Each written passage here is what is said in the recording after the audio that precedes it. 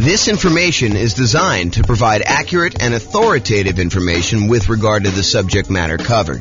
It is offered with the understanding that the presenters are not engaged in rendering legal, accounting, or other professional services. If legal advice or other expert advice is required, the services of a competent professional should be sought. Welcome to the El Paso Real Estate Investing and Real Estate Financial Planning Podcast. Learn all about investing in real estate in El Paso, Texas, with a combination of real estate financial planning and modeling with numbers specific to El Paso, plus syndicated, more generalized recordings of live and pre-recorded real estate investing classes. Not all of them specific to El Paso. Be sure to stay tuned after the podcast for a message from our sponsors. Well, good morning and welcome, everyone. I am your host, James Orr, and this is a pretty exciting class, actually. It's a class about why you might want to consider putting more down when you're buying investment properties. And we're going to talk about it from a couple different perspectives. I guess we'll look at what the overall return you're getting is as you move from 5% down Nomad to 15% down non-owner occupant with PMI to 20% down investor loan with no PMI and 25% down and 30% down and 40% down. And we'll look at just a property I picked out that is going to be definitely different than the properties you're going to see. I mean, your numbers are definitely going to be different than what I'm going to show you, but hopefully you can pull out some of the lessons of looking at this property and see how things generally go. That way, when you run your own property, you'll actually be able to see this, and I'll show you how to run your own so that you can do this, your own analysis on this. So we're going to look at the returns we're getting as we go through these different down payments. And then what I'm going to do, I'm going to show you what the extra return you're getting on that additional down payment is. So we'll look at, hey, look, we're getting this return when we buy it with this financing. When we go from that financing to this financing, we had to add this much extra down payment. And by adding this much extra down payment, we got this amount of extra return. And so we can look at what the extra return is on the extra amount down and then make a decision as to whether or not we should take that money and invest it in extra down payment. The idea is we could take that money and we could do all these other things with it. So should we take that money and put more down on the rental property to see what the extra return we would get on that money is? So that's what we're going to cover. So first, when I like to look at the returns you're earning on rental properties, I often like to use my return quadrants. It's kind of a visual way for us to look at all the different areas of return you get when you own rental properties, including a total at the center. So the 5 areas that you have return, there's kind of 4 primary ones, and then reserves, which almost everyone except for me forgets to calculate in the return you're getting on your reserves. But you have appreciation, which is the tendency for property values to increase over time. You have cash flow, which is the one I think most people are focused on.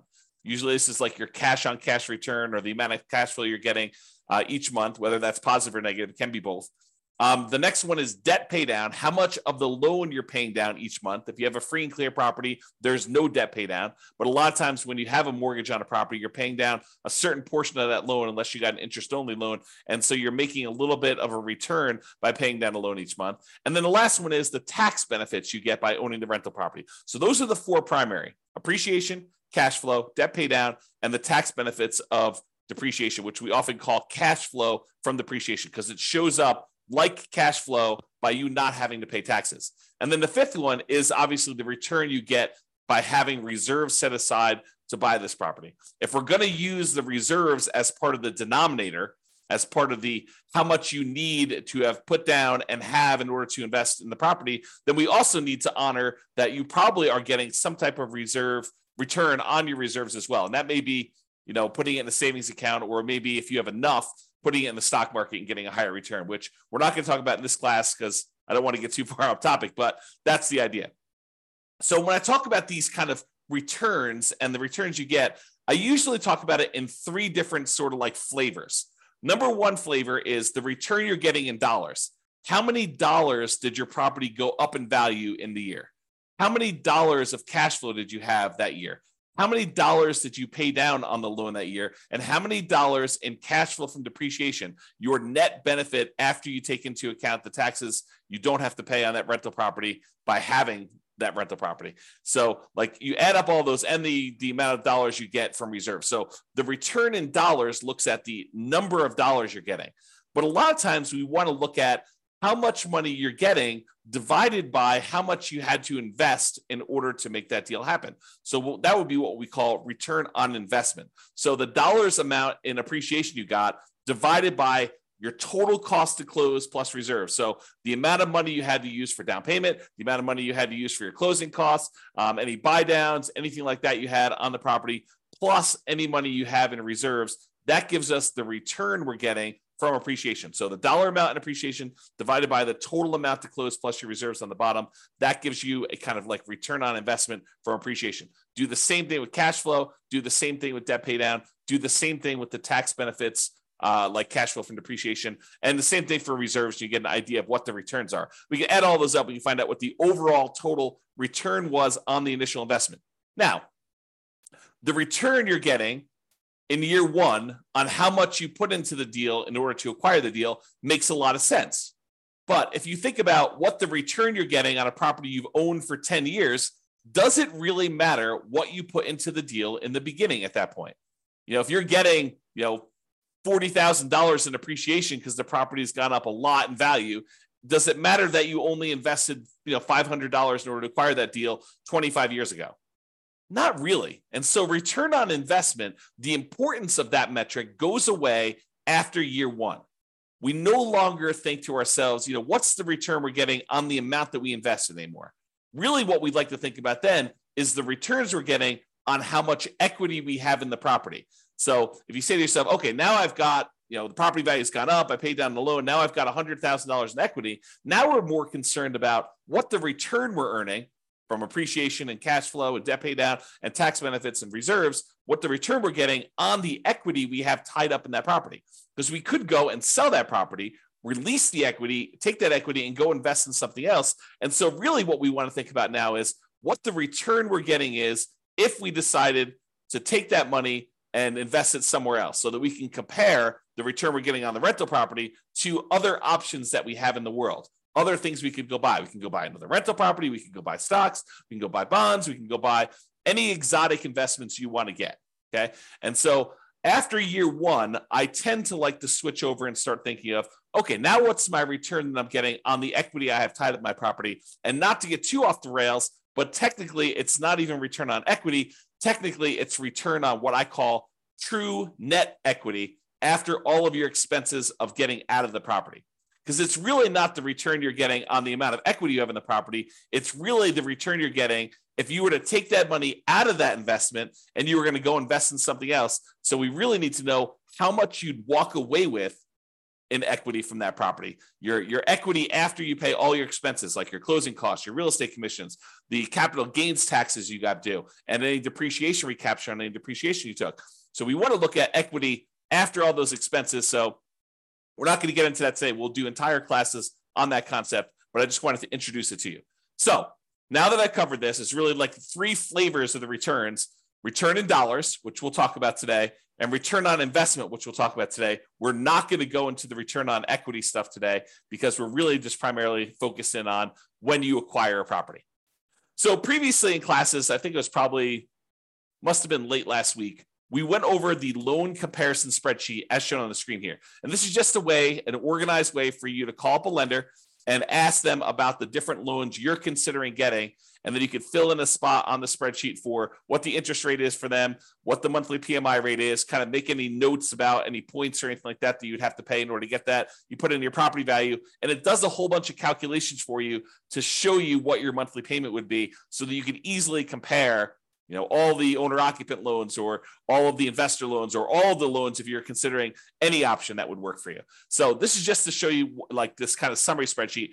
I am going to use the numbers from this spreadsheet as just like the example from today. Now, it is impossible for me to go ahead and pick an interest rate or set of interest rates because they vary depending on the loan. It's impossible for me to pick a set of interest rates for you where when you finally listen to this recording, that those interest rates are going to be valid for you. First of all, you probably don't have the same credit score exactly that the person that we modeled this kind of spreadsheet from. And interest rates change every day, sometimes throughout the day, depending on the lender you're using. And so it's not possible for us to do this. And I will also tell you the differences between certain loans does vary a little bit day to day as well. The cost to get those loans. So realize you can't use the numbers I'm giving you. You can't just automatically assume that the returns I'm going to tell you for adding an extra 5% down or going from 5% to 15% down or 15% to 25% down. You can't just assume that the returns I'm giving you are going to be valid for you. You have to do this math yourself. And in some cases, your lender or your real estate agent can help you. If they're unwilling or unable to help you, you can reach out to us and we'll do a consultation with you and help walk you through the math of how to do this for your own situation. But in a lot of cases, your real estate agent or your lender will be able to assist you in doing this math if you want to. Okay, so we've got all the loan information on here. Let's walk through. These are the different interest rates. I just entered a lot of these numbers in the Real Estate Financial Planner calculator so that we can actually do the math on all this stuff easily. So it just shows you a summary, though, of what the interest rates were for 5% down Nomad, 15% non-owner occupant, 20% down non-owner occupant investor, 25% down non-owner occupant, 30% down, and 40%. And so you can see that the interest rate is lowest for that owner occupant 5% down Nomad property. It is highest for that 15% down, and then it kind of goes down gradually as you put more down. So not only is the interest rate improving, but also you only have private mortgage insurance anytime you put less than 20% down. So in this case, it is going to be the 5% down loan and the 15% down loan are the ones that are going to have private mortgage insurance. And this is the private mortgage insurance rate shown here. So it is 0.4% for the 5% down loan as of the time of this recording and 0.47% for the 15% down. So the private mortgage insurance for you putting 5% down as an owner occupant is less than the private mortgage insurance you'd pay if you put 15% down as an investment property.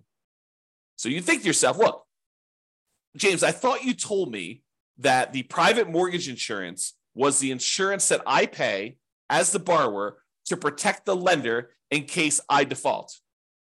And I thought you said to me, hey, look, the lender would prefer you put 20% down, but they say, okay, I'll willing to make you an exception. I'll loan you, I'll make you a loan with less than 20% down, but you have to buy this insurance for me. That means if you default, they're going to help make me whole in case I need to sell the property and because I have to foreclose on you and then I have to get my money back out. So I want to make sure that they're going to protect me and make me whole in case there's a loss for me. So you think that the insurance would be cheaper if you put more down, if you put 15% down. But there's a difference. Private mortgage insurance is not just the difference in how much you put down. It's also whether you're an owner occupant or an investor. It's also your credit score. So there's a lot of things that go into its number of people on the loan. So there's a lot of factors that go into the private mortgage insurance rate. And what I want to point out to you is this is counterintuitive, I think, to a lot of folks in that the private mortgage insurance for someone putting 5% down is lower than someone putting 15% down because we went from an owner occupant with the 5% down to a non-owner occupant investor with the 15% down. Okay, so in dollars, though, it's about $148 a month versus $155 a month and some change. So dollars, we're talking about, I don't know whatever that is here, $7 more per month. Not a huge difference in this particular case. Again, this can vary. So when you call up your lender, your numbers may be very different than what I'm showing you here. Okay? All right. An important notice. In the Real Estate Financial Planner software, I modeled this out and I'm showing you the return you're getting over the first year. However, I started in month 2. Why did I start in month 2 and not month 1? The reason why is in the Real Estate Financial Planner software, we do our modeling like the real world. In the real world, the first month you have a mortgage on a property, you buy a property on the first of the month, that first month you do not have a mortgage payment due. Why? Because the payment is due after interest has accrued for a month. You're not paying interest up front, you're paying interest in arrears. So the first month that you own a property, there's no interest due. The first month is when the interest accrues, and at the end of the first month, basically the first of the second month, the first day of the second month, is when you make a payment that includes the interest for the prior month and the small amount of principal that you're paying down on the loan in most cases. Okay. So the reason we're starting in month 2 is cash flow in month 1 looks exceptionally good. And I did not want to bias our numbers by using the return you're getting for the first month that you owned a property and have it skew that it looks like you got a lot more cash flow on a property, because you didn't. Okay. Even though in reality, when you buy a property, your cash flow, if you buy a property on the first of the month and you rent that thing out right away, then the return you get for that first month is amazing, because it's almost as if you don't have a mortgage that first month. You do, but interest is accruing and you haven't had to make a payment yet. All right. And then after you've owned the property for a month, then you make the payment. Okay.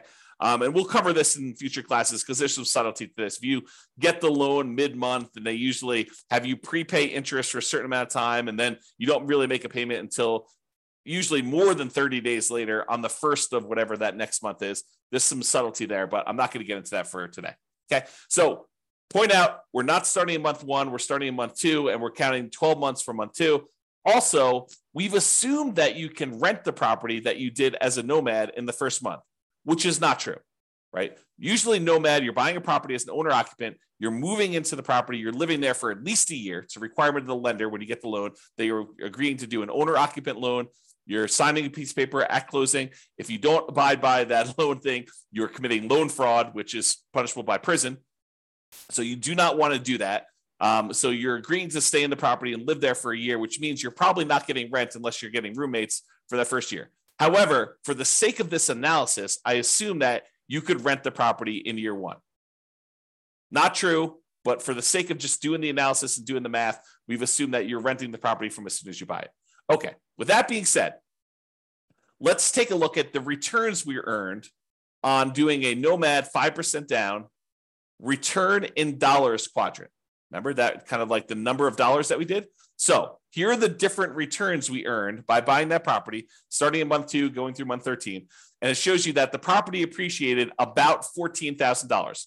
We assumed, I think I did the median priced home in the US. And so we assumed a 3% appreciation, which I think is pretty reasonable over a long period of time. It's possible property values can go up more than that. It's possible that property values can actually go down in value. But I've assumed that for this case, we're trying to do in a pro forma looking forward. I said, look, what do we think the property might appreciate? I said, let's use 3%. That's a very defensible, conservative position. So let's use that. So $14,100 is how much the property appreciated in the first year. Cash flow wise, this property, because you only put 5% down and it's not an amazing cash flow property to begin with, we didn't do all of our 88 strategies to maximize cash flow. This one has negative $6,791 in cash flow. Remember, we only put 5% down on this property. If we put 100% down, we'd have great cash flow. If we put 50% down, we'd have great cash flow. If we put 75% down, we'd have good cash flow. But because we put so little down, we basically have what I like to refer to as deferred down payments, because you chose to put less down and to receive less cash flow. In this case, it's negative. If you put more down, you get more cash flow. So instead of putting more down, you chose to get negative cash flow in this. So appreciation was $14,100. Cash flow was negative $6,791. The amount you paid down in the loan in that first 12-month period, technically 1 month later, as I talked about already, is $5,985. So you paid down almost $6,000 on the loan, and the tax benefits you got by owning this property after your taxes, basically this is your net after your tax rate, is $2,168. And we said that you put 6 months of reserves away, and we had that in a savings account earning 1%. So you got $223 in reserves, the return you earned on the reserves you set aside for owning that rental property. So the total amount you earned by doing this property is $15,686 in the first year. That is the return in dollars by owning this particular property. Now, what if we took those dollar amounts and we divided through by the total amount you had to close plus basically any reserves you have there? So we're looking at the total return you've earned in dollars divided by the total amount you had to close plus any reserves. And so for appreciation, we earned 28.01% return on our money in that first year. I'll repeat that. 28% return on our money in the first year. That's because we only put 5% down and the property went up 3% in value. So we put so little down, but the property still went up $14,000 and change. So 28% return from appreciation. Now, negative cash flow. So cash flow is ugly. It's negative 13%, negative 13.49% in cash flow. Because the cash flow is negative, we have a negative return there. Then we have debt pay down. You earned 11.89% on the amount of money that you paid down on the loan in the first year on the amount that you had to invest. And then the tax benefits. So you got 4.31% return from that cash flow from depreciation on the total amount you invested in order to get the deal plus your reserves. And then your return on the reserves itself was 0.44%. Okay. The overall total return from appreciation, cash flow, debt pay down, tax benefits, and those 6 months of reserves is 31.16%. So even though you had really ugly negative cash flow in this property, you're earning 31% return on your money in that first year. Okay, not bad. Now, let's look at the difference in returns you earn going from this 5% down nomad to now I'm saying, let's do 15% down and buy a rental property and not move in. We're kind of comparing what the return difference is going to be doing one loan program versus another. And so appreciation is the same. It doesn't matter if you put 5% down, if you put nothing down, if you put 20% down, if you put 50% down, if you put 100% down, it doesn't matter how much you put down. The property still goes up in value or goes down in value from appreciation the same amount. It doesn't matter how much you put down on a deal. Appreciation is going to be the same for both those. So appreciation is still $14,100 regardless of what loan program you did. However, you put more down and the interest rate changed when you went from 5% down to 15% down. So your cash flow went from negative $6,791 per year to negative $3,377 per year. So your cash flow improved by whatever that is, $3,300 or so per year. Okay. Now, next one is debt pay down. You were paying down almost $6,000 on your loan in the first year doing that nomad strategy. Now, because you put 15% down and because the interest rate changed, you're only paying down $4,339, which is a difference of, $1,600 or so in change. So you paid down $1,600 less in that first year because you changed loans from 5% to 15%. So it's a difference in your return because these things change as you change your down payment amount. And then your tax benefits, they don't change regardless of how much money you put down. You still get the same tax benefits by owning an investment property that you do, whether you put 0 down, 5% down, 15% down, 25% down, 50% down, or 100% down. It's still $2,168 on this property. However, the amounts you have to set aside for reserves does change because we're saying reserves are 6 months of your total cost to run a property. And if your payment changes, it means you have to set aside less if your payment goes down. So you end up earning a little bit less on reserves. You earned $223 for the year as a return on your reserves when you put 5% down versus $206 in reserves from your reserves when you put 15% down. So the overall difference, you went from earning $15,686 by owning the property with 5% down to now you got $17,436. Squint really hard, about $2,000 more by putting an extra 10% down on the property. You went from 5% to 15% down. So basically, you made $1,750 more, but you had to put up $45,063 more in order to get that extra $1,750. So when you think about that, you're like, okay, is it worth for me to earn $1,750 more in the first year on this particular property by putting up $45,000? Well, that's a return of 3.88% on the extra down payment. On that extra $45,000 that you had to put down, you're getting a 3.88% return on doing that. In my opinion, that's probably not worthwhile, right? You're basically putting up $45,000 and you're only getting $1,750 more by doing that. But you have to decide that, and you have to run your own numbers to determine that. Okay. So this is the math we're going to do. We're going to say, look, what's the return we're earning in total from doing, this particular property with this financing? What's the return by doing different financing on the same property? And then we're going to say, how much more did I have to put down on that? And how much more did I earn by putting that down? And we're going to determine, should we put that extra amount down or not? You get to decide. Okay. So now we're going to look at the difference in return amounts. So before, we were earning 31.16% total return from appreciation and cash flow and debt pay down, the tax benefits, and on the reserves. So when we did the Nomad strategy, we were earning a 31.16% return in that first year on the total amount of money we had to put into the deal, including reserves. Now, when we put 15% down, we're earning 18.28% return. A lot less. Not quite half as much, but a little bit less than half as much. So your overall return on investment decreased from 31% to 18% by putting more down. Now your cash flow improved, but it's still slightly negative. Because I think a lot of folks are really focusing on this cash flow number. They're like, look, it's cash flow, it's cash flow, it's cash flow, especially when it's harder to do cash flow in our current marketplace. Prices are way up, interest rates are way up, rents are up, but they're not quite as much up to counteract both those high prices and those higher interest rates. But they're really focusing on cash flow. And yeah, cash flow does improve when you go from 5% down to 15% down, but your return gets cut significantly overall. You're much less leverage, also much less risky. If you measure risk as, different things like your resiliency to changes in rent, or your resiliency to changes in prices, or the amount of reserves you have set aside, or your debt load to your net worth, or your debt load to your liquidity, like all of those different measures of risk, when you put less down, those tend to get better. So less risky. All right.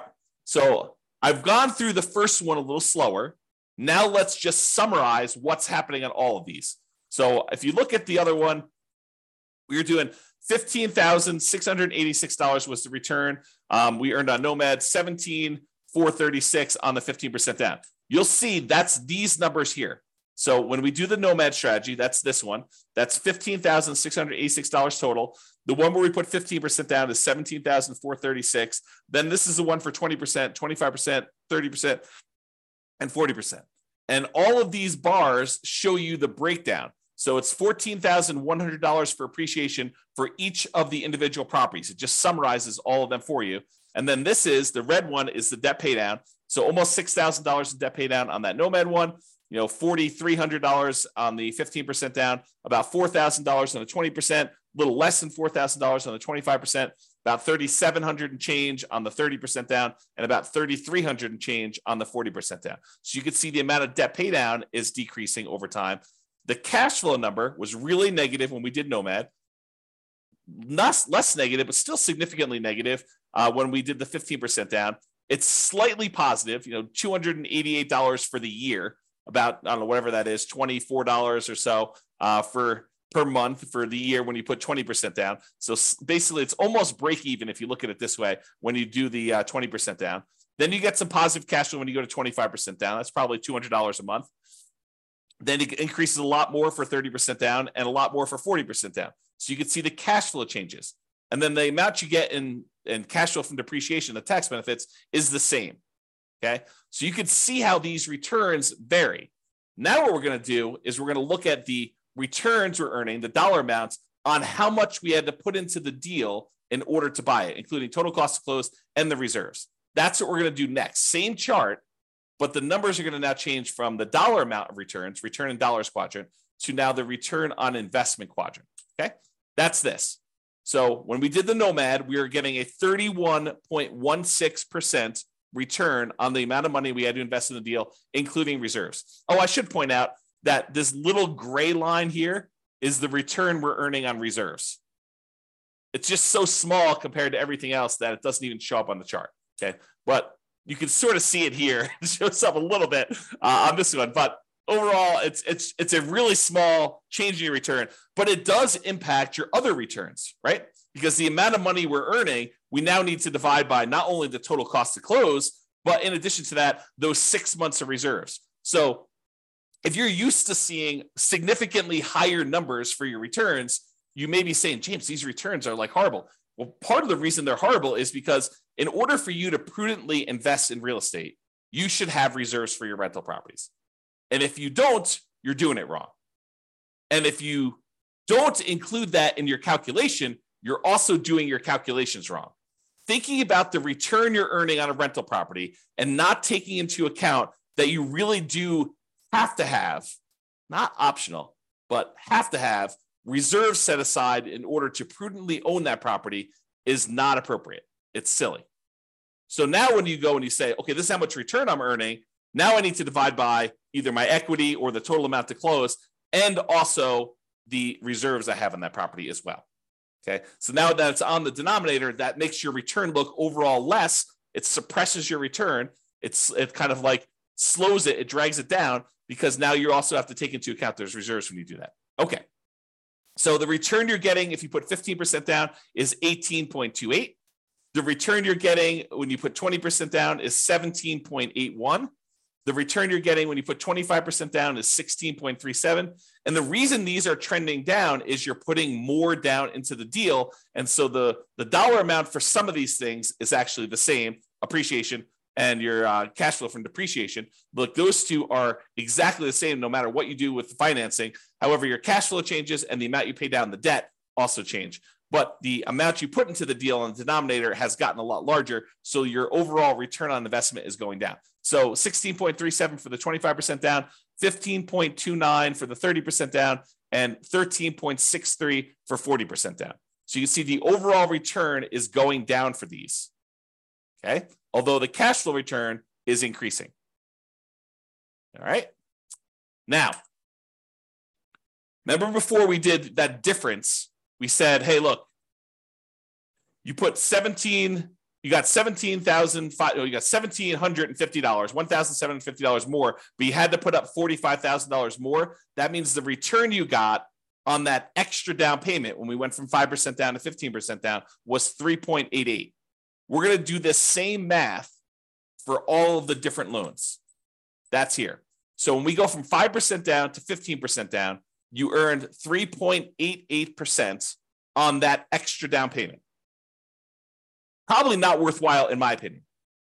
However, when you go from 15% down, if you're going to do the 15% down loan to go to the 20% down loan, that extra 5% down, in order to get your extra return, you're earning 15.74% on that extra 5% down payment.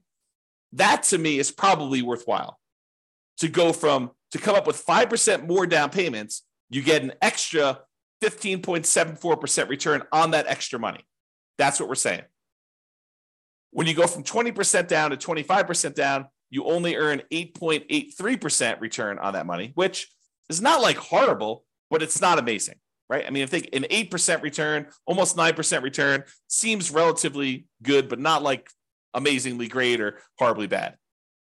To go from 25% down to 30% down is 8.55% better. It's the return. It's not better. It's 8.5% return on the extra down payment. And then 30% down to 40% down is 7.67 return on the extra down payment there. So you can get a feel for that.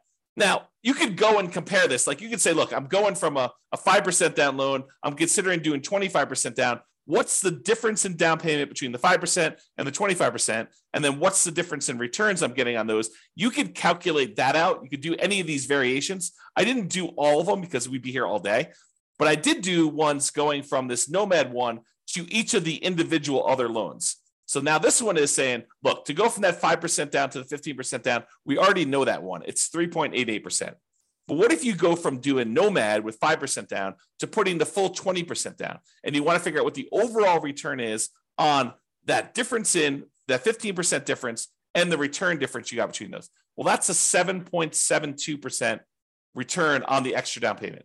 When you go from 5% to 25% down, that's an 8% return on that extra down payment. Go from 5% down to 30%, 8.11, and go from 5% down to 40%, that's 7.98.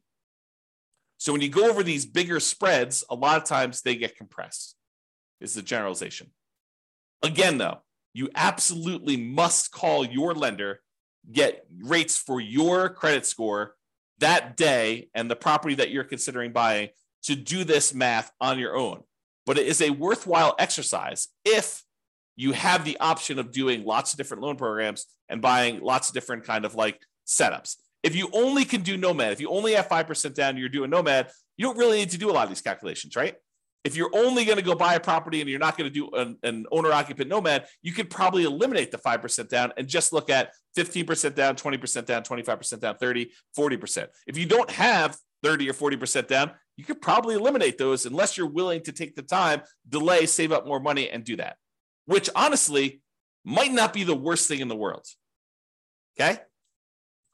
I think this is the last slide, then we have a quick conclusion. What I wanted to show you is that this is the return on investment for cash flow, which another way people call this is the cash on cash return on investment. It's the cash you're getting back, the cash flow on the property, divided by the amount you put in the deal. Cash on cash return on investment. Okay. Now, as you put more money down, cash on cash usually approaches cap rate. And if your cash on cash is higher than your cap rate, then it actually goes down to meet cap rate. If your cash on cash is lower than your cap rate, then it actually increases up to meet cap rate. Cap rate is the return you're getting in cash flow on a property when you do not have a mortgage on the property. It's the net operating income divided by the price of the property. So net operating income, when you don't have a mortgage, is cash flow. And the price of the property is the price of the property. When you don't have a mortgage on it, that's what happens. You don't have to subtract out any mortgage payments. So really what I wanted to point out to you here is cash on cash return approaches cap rate as you put more down. 100% down is cap rate. So if you see here in this chart for the ones we just did today, your return, your cash on cash return on investment was negative 13.49% when you did Nomad, negative 3.54% when you put 15% down, positive 0.25% when you put 20% down, 1.75% if you put 25% down, 2.8% when you put 30% down, and 4.8% when you put 40% down. The cash on cash return is approaching that cap rate. That's what's going on here. Okay? All right. So in conclusion, your numbers will be different. However, putting more down tends to lower your overall return on investment. Less leverage. This makes sense. It's like, I'm not telling you anything that's not obvious to you. It tends to improve your cash flow in terms of dollars. And cash on cash return on investment, that approaches cap rate. However, if your cash on cash return on investment was above your cap rate, putting more down will reduce your cash on cash return. Let me say that again. If your cash on cash return on investment, when you do your calculation, is higher than your cap rate, which it sometimes is when you're able to find great deals with great cash flow on them. As you put more dollars down, then your cash on cash return on investment will actually come down to approach cap rate. In this case, it went up, but realize that's not always the case. Okay. The return you earn on extra down payment can vary. You'll need to run your own numbers using your property, your mortgage interest rates with your credit score. And then once you run your math, you can decide if the return you're getting by putting more down is desirable to you and is worthwhile. The worthwhile part, in my opinion, is you look at the return you're getting on that extra down payment and you decide, is putting $45,000 more down worth me getting $1,750 more in return? And in most cases, for that number, I probably would say no. It's up to you, though, right? It's your decision. The desirable part is a little bit more subtle because, as you saw here, where the return goes when you put more down changes. Appreciation and tax benefits, they stay the same. So you're not really messing with those. However, it's a balancing act between how much cash flow you get and how much debt pay down you get for how much you put down. These vary a lot with down payment. And you put more down, you tend to get less debt pay down, and you tend to get more improved cash flow. And so you got to figure, a lot of people are focused in on this cash flow number, and they decide, hey, look, I'm going to go put more down because I want to get improved cash flow, or pick another property that has better economics, right? I think that's another solution for a lot of folks. Plus all the 88 strategies that we're not going to cover today. Okay. All right. So that's all I got for you. Thank you all for coming. I do appreciate it. I assume there's no questions. No one's been asking any questions. No one's been interacting. So thank you all for coming. This has been James Orr. Have a great day, everybody. Bye-bye for now. With home prices up, mortgage interest rates up, and rents up, but not quite enough to counteract the higher prices and interest rates, cash flow on rental properties in El Paso is harder than ever. Book a call with the Real Estate Financial Planner to apply our proprietary 88 strategies to improve cash flow on your rentals. See the show notes for a link to schedule your call and improve your cash flow today. If you're a real estate agent, lender, or professional in El Paso that wants to help our real estate investor listeners, consider reaching out to learn about collaboration opportunities with this podcast. We'd love to add more value to our listeners by having you assist our investors buy, sell, and finance their real estate investment.